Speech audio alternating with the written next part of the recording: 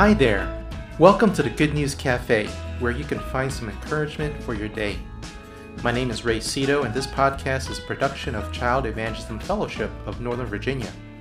Today's episode is an article written by Dr. Dick Hills, who was president of Overseas Crusades back in the 1970s. This article was read by Angela Lamborn, who works here in the CEF office and also serves in a number of Good News Clubs. Let's hear what Dr. Hills has to say about the missionary of God.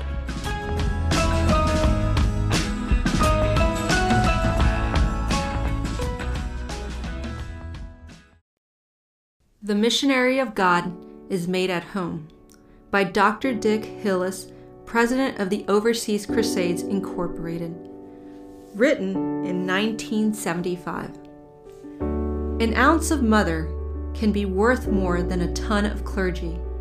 I don't know the author of this quote, but I am sure his purpose was not to downgrade the clergy, but rather to promote true Christian motherhood.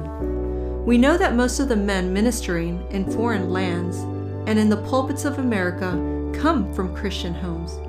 Our missionaries speak of a deep sense of God's direction in their lives.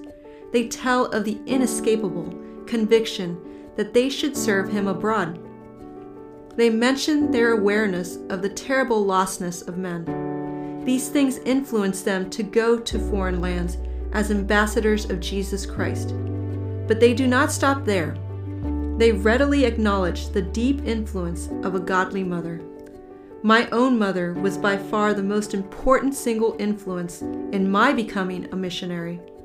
I recall as children, Mother often told us that she prayed all three of us would live for God's glory. She felt God had given us to her, and she in turn had given us back to God. Although Mother has now been in His presence for a decade and a half, I still have in my possession a little gold star and chain the church gave her in gratitude for her service as leader of the Women's Missionary Society. Mother's burden for the lost was something that she constantly expressed in her prayer. Although Mother never urged her sons to become missionaries, her eyes filled with tears of joy when I left for China. When things got really tough and I wanted to quit and come home, the assurance of her prayers, her letters of encouragement, and her strong faith helped to hold me steady. Not long after my twin brother left for India, Mother had a heart attack.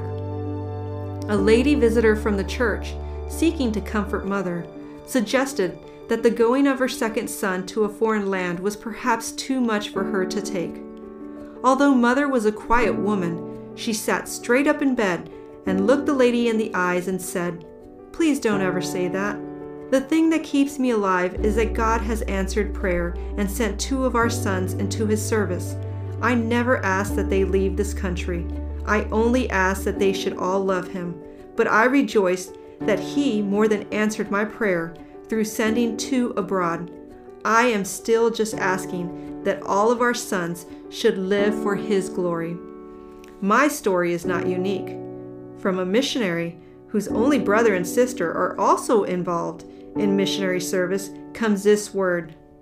After surviving 2 severe auto accidents without a scratch, Mom told me each time that God had something special for me to do. It was also Mom who led me to Christ and counseled me to attend a Christian college. Just before she died, she told me that never a day passed, but that I have prayed for you and for your brother and sister. Unknown to her, that brother and sister are also serving in Latin America. Her spiritual contribution to my life through faithful intercession is my strongest memory of her. Another worker has an interesting sidelight on how God used his mother to influence his life. Mom was very positive toward missions, not so much in a vocal sense, but through hospitality. She constantly invited missionary couples home for dinner. She provided room and board for live-in student missionaries. Her simple love for the Lord, her desire that all might be reached, and her concern for the local church provided me with a great example and helped to put me on the path toward missions. A missionary to Africa relates, "My mother set a great example for me as the ideal missionary while working alongside my preacher dad. She spoke with great compassion for the African people and made sure we became acquainted with visiting missionaries. Later, when I was on my way to the mission field, my grandmother told me that she had felt a burden to pray for me as a child and rejoiced when one afternoon on her knees she received a vision of me preaching to the African people. It was easy to respond to God's call to service with these ladies' prayerful and compassionate encouragement. Still, another missionary remembers two decisions which vitally involved his mother. As he puts it, "My mother never applied pressure. She applied lots of prayer." Two things I will never forget are the tears of joy she wept when I told her I had accepted Christ, and her joyous response and blessing when I told her God had called me overseas. A missionary to Indonesia, whose pastor father was often on the road, says, "Two things stand vividly in my mind about my mother: her faithfulness in prayer for each of us kids when my father was away, and her desire to get to know missionaries informally around our dinner table. Many times I can remember walking by her bedroom and hearing my name as she was in prayer. Praise the Lord for godly mothers. I thank Him for the great blessing of being born into a Christian family." Another of our workers tells us of a mother who, unable for health reasons to be a missionary herself, always recounted the same story when asked to give a missionary talk. It concerned a Chinese boy named Little Plum, who was sent to the marketplace with an egg to trade for vegetables. Instead, he bought a Bible from a missionary who was preaching there. He returned joyfully to his village with the bread of life. Is it just coincidence that this worker is now himself a missionary in Little Plum's country? A mother who was a pastor's wife in the lean depression years taught her son the security of dependence on God for every need. From his ministry in Brazil, this son recalls, "Mother gave us an education in missions by opening our home to hundreds of missionaries who sometimes stayed for months. Her openness to challenge and her uncomplaining acceptance taught us to trust the Lord for every need." A missionary wife gives her mother and father equal credit for influencing her career in missions. She relates, "My parents were missionaries to China with such a positive attitude, a zest for living, and gratitude for the privilege of ministering that I grew up believing a missionary had the most important job in the world.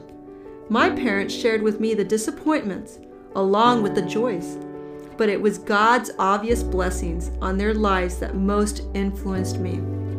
A national missionary in Taiwan writes, "I thank God very much for a godly mother. I remember two things about my mother from my childhood. First was her reading of the Bible beside the wood stove every morning while preparing breakfast in the smoky kitchen. Secondly, I used to lean against the window on frequent occasions, waiting for her to return from the boat. I would take the women's evangelistic team to nearby villages. God used her prayers and her example to start me into a life of service for Jesus Christ." This missionary's wife also gives testimony to a very effective ministry of her mother in her life. "My mother very carefully taught me the things of the Lord. Further, she prayed for me constantly, and at the right time firmly supported my marriage to a man who was in full-time service for the King. She continues to pray for us daily, giving us constant encouragement and sharing our trials through intercession.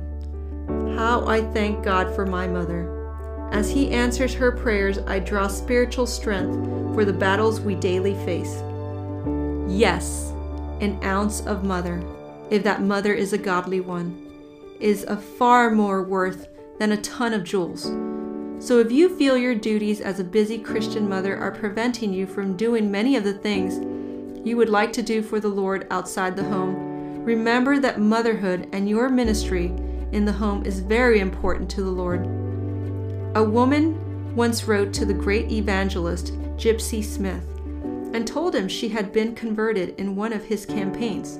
She said, "I believe the Lord wants me to preach the gospel, but the trouble is I have 12 children to raise. What shall I do?" The loving Gypsy wrote, "My dear lady, I am happy to hear that you have been saved and feel called to preach, but I am even more delighted to know that God has already provided you with a congregation of 12. The mother got the point. When did you last stop and thank God for the high calling of motherhood? That concludes the article. This article was written in 1975, but it is still very relevant today. The absence of my own mother was life-changing. My grandparents raised my brother and I from the age of 3. I did not learn about God from my mother, father, or my grandparents. I came to know God through occasional Sunday school visits and Fellowship of Christian Athletes. It was through Fellowship of Christian Athletes that I ultimately gave my life to Christ. Because of these experiences, I have learned to appreciate the value of a mother and parenting in general. I aim to do better with my own children. Don't get me wrong, parenting is not always easy, but very worthwhile.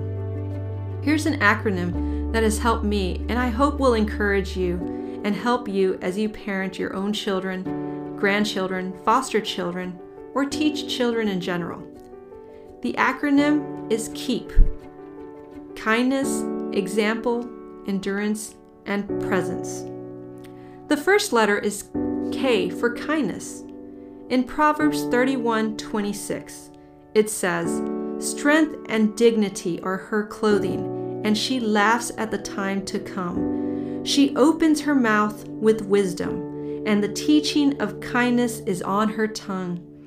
I believe that our children learn and remember best when kindness is involved. Out of all the teachers in my own life, I most remember that 5th grade teacher that was kind to me. It is okay to apologize to your children when you have made mistakes or were unkind.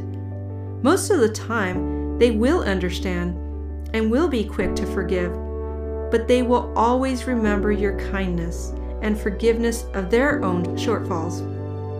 The second letter is E for example. In Proverbs 22:6 it says, "Train up a child in the way he should go.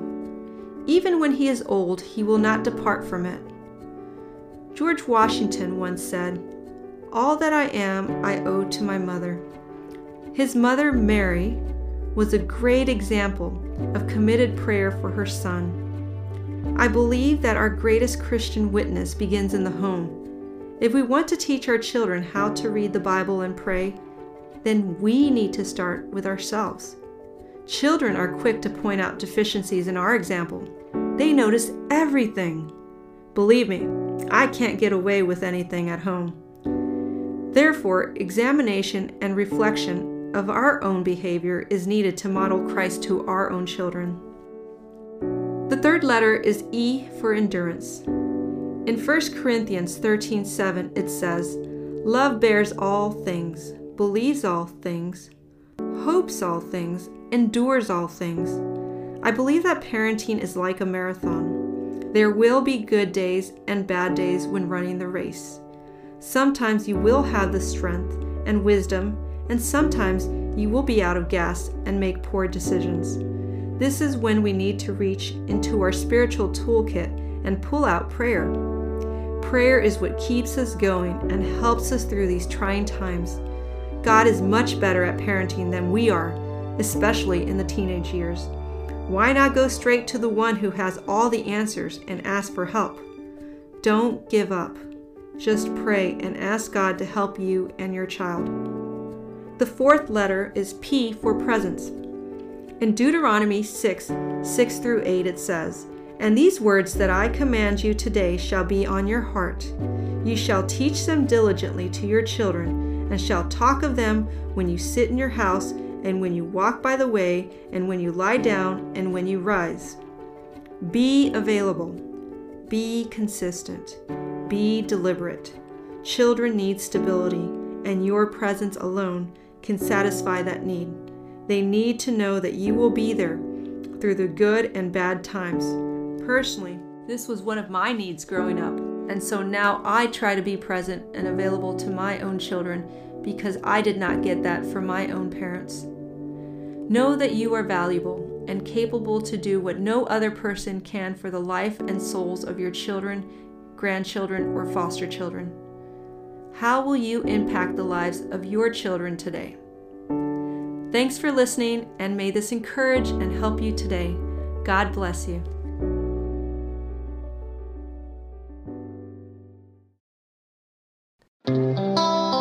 Thank you for joining us today at the Good News Cafe. It is our prayer that you are blessed in some way through this episode. Remember that Christ Jesus loves you dearly. Until next time, may God bless you and keep you.